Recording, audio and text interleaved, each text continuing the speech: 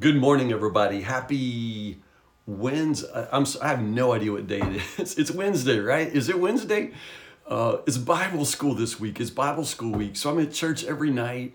I have no idea what day it is. I keep thinking today is Thursday because I went to church last night, but I've been to church every night this week.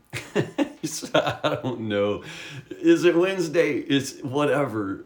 It is 10 o'clock. I know that. It's time for 10 with Tim, and we are in Isaiah chapter 8. So whatever day you're having, we're in Isaiah chapter 8 today. So let's read together. I love you guys. I appreciate you. You're just patient with me because I know some days I can really be such a doofus. But anyway, I love you all, and I love chapter 8 of Isaiah. It's not one I've ever preached. When I'm going through 10 with Tim, obviously I pull out, previous study that I've done, and I've never preached Isaiah chapter 8. Now I've got sermons from, previous chapters. I got, sermons from chapter 9, which we'll do tomorrow, but Isaiah chapter 8, I've never preached, but I find some parts of this chapter just really, really amazing. So let's talk about them. So it starts out, again, we're in this, it's mostly narrative now. We're not really in the prophetic oracles, although we have a whole section of poetry in this passage today. But chapter 8 begins with Isaiah making a big old sign. Those pictures of like a prophet, standing around the corner that says, the end is near, whatever. Okay, Isaiah does that. Like he literally does that. He's like a cartoon character at this point. And he's doing it out of obedience to the Lord. The Lord said, do this, make a signboard, and clearly write this name on it. And the name is this unpronounceable, name, Marshalal Hashbaz, I guess. That's the name. It literally means like swift to plunder and quick to carry away, something like that. Swift to plunder, quick to carry away. It's warfare language. It's the idea of just being ravaged and stripped bare, swift to plunder, quick to carry away. Marshallah Hashbaz. I don't know how to say it. Anyway, he asked Uriah the priest and Zechariah, son of Jeberechiah, to witness his doing this. The Lord said, do it. So it's a very important moment. Whatever is done is to be, proclaimed in the sight of two witnesses. So this is a very important act that Isaiah does. And if that's not enough, after that, he gets his wife pregnant, and they name this poor kid Marshallah Hashbaz. Isaiah now has a habit of giving his kids, prophetically significant names. Remember, Sheir Jashub, which means a remnant shall return. We don't know if Emmanuel was actually Isaiah's son. It's possible. Talked about that yesterday, but I don't think I mentioned that possibility that it's his wife who's the young woman who would have the child. I don't know. But now we got 3 kids with very ominous, or important names. And this one is Marshallah Hashbaz. The whole point is, every time the teacher calls a roll at school, there's a little sermon preached here. Marshallah Hashbaz. Martha, my high school homeroom teacher watches 10 with Tim every day. Martha, I love you. But I would pay money, like to hear you call this name every day in homeroom back when I was in, back in high school. Marshallah Hashbaz is his name. The point is similar to the point from chapter 7, okay?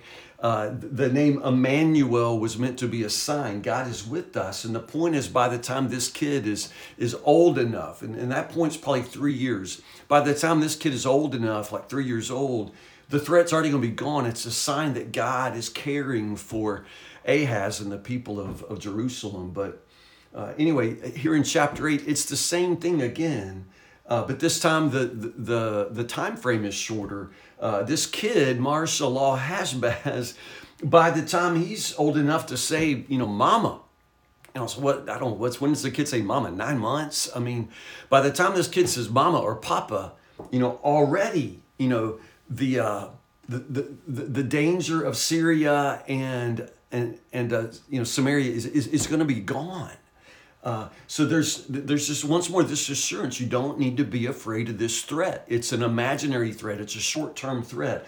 It looks like Israel and or Judah and Syria are going to attack Israel, but no. By the time this kid says "Mama," that threat's going to be gone, swift to plunder, quick to carry away. It's all going to be gone, Now, again, the point here is kind of what's unsaid between the lines here, but from what I'm gathering, Ahaz is so afraid of this threat, this idea that Israel and that am I getting it right? I'm getting Israel and Judah confused in my mind right now. That Israel and Syria are going to attack, Judah, Jerusalem, and so for that reason, King Ahaz is considering an alliance or calling on Assyria for help. And it sounds like by the time we get to verse 5, that's exactly what he's done. It's exactly what he's done. He's decided to call upon Assyria. So for that reason, Isaiah again begins this prophecy. This is what the Lord says. Man, I wanted to care for Judah like a gently flowing stream. It's this idea of God's loving care flowing gently and steadily as a stream. But instead, you've called upon the river of Assyria for help, and he's going to drown you. The king of Assyria is going to drown you. You know what I'm saying? So again, Israel and Syria might attack Judah. Ahaz has now called upon Assyria to be his savior when he should be trusting in the Lord. And so this is the point. And now this big word of judgment, you're going to be chin deep. Judah's going to be chin deep, overwhelmed, from the power of Assyria. Huddle together, you nations, and be terrified. Prepare for battle, but you will be crushed. Prepare for battle, you will be crushed. Call your councils of war, but they're going to be worthless. Develop your strategies. They won't succeed for Emmanuel. He just uses that word. New Living Translation, I'm in verse 10, just says God is with us. But Isaiah uses that word Emmanuel. Emmanuel. It's almost like this haunting reminder of what could have been. God was with us, but now God's going to be fighting against us because you have turned away from him. You've decided to oppose God. And so now you're going to have God as an enemy. Verses 11 through 15, I think are beautiful because now Isaiah finds himself in the middle of a nation, in the middle of a political context, and underneath the rule of leaders who are making themselves opposed to God and God's ways, the clearly revealed ways of God. And so notice here what the Lord says to Isaiah. This is a turn now toward a real personal kind of confessional word from the prophet. The Lord has given me a strong warning. Okay, there was a strong warning to Judah, and that was, man, you're toast. You could have sat by the sweet stream of my care, but instead you've turned away from me, and you're going to trust in the river of Assyria, and it's going to drown you. So that's the stern warning to Judah. But now the stern warning here to Isaiah the prophet is simply, you can't think like everybody else. You can't get caught up in this. Don't call everything a conspiracy like everybody else does. I mean, oh my goodness, this sounds just like today, It sounds just like today. And it sounds like so many Christians I know, You sound like the world. You're as fearful, as panicked, as, divided as the world, as if King Ahaz is your king, and God is your king. As if Biden or Trump or the Democrats or the Republicans or anybody else has your future in their hands. God has your future in his hands. Don't be calling everything a conspiracy like everybody else does. Don't think like everybody else does. All through Scripture we're told, don't conform to the ways of the world, but be transformed by the renewing of your mind. Don't think like everybody else. You've got to learn to think differently. You must. Make the Lord of heaven's armies holy in your life. He is the one you should fear. He's the only one you should fear. The only one you should fear. And yet people are so fearful. People sit there all day long watching news, news channels and wringing their hands. Haven't you understood yet? The news has got to keep you watching 24 hours a day, so they have to stir you up. Quit falling for it.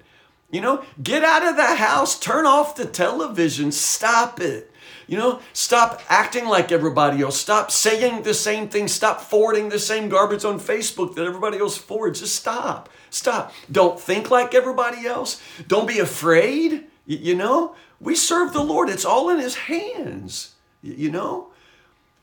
I mean, this world is not my home. I'm just a passing through. I mean, you know what I'm saying?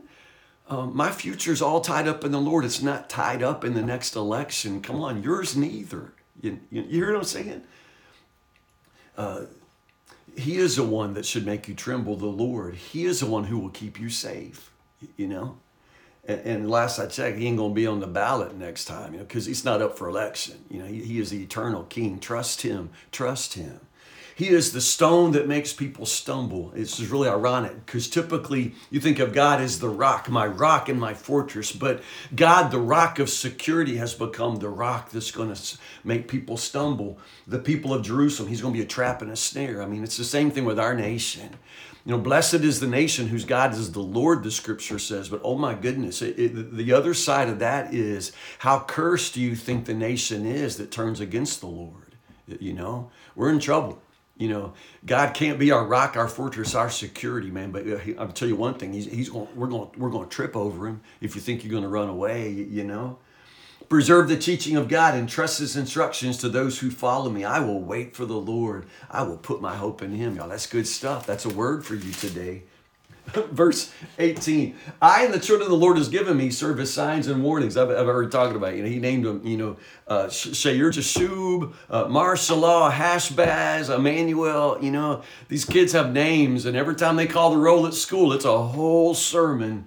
But this is what Isaiah is saying, man. Me and my family, we don't live in the world like everybody else lives in the world, and we don't follow the news, and we don't trust in the politicians or the leaders, and we're not afraid of the next war. We're not afraid of the next election. God's the only one we fear. We're literally living in the world differently. Somebody else is going to say, hey, let's go to a fortune teller. Let's ask the mediums what we should do. And Isaiah says, why are you talking to the dead? Shouldn't you ask God for guidance? I mean, don't you pray? It's just amazing. Look to God's instructions and teachings. People who contradict his word are completely in the dark. Yeah. Oh my goodness, y'all. I think this is a pretty good chapter. Now, honestly, scholars look at chapter 8 and chapter 7 as very difficult, hard to translate. And there are some passages here that are sort of hard to translate if you're looking at the Hebrew. But I think what's here is clear enough.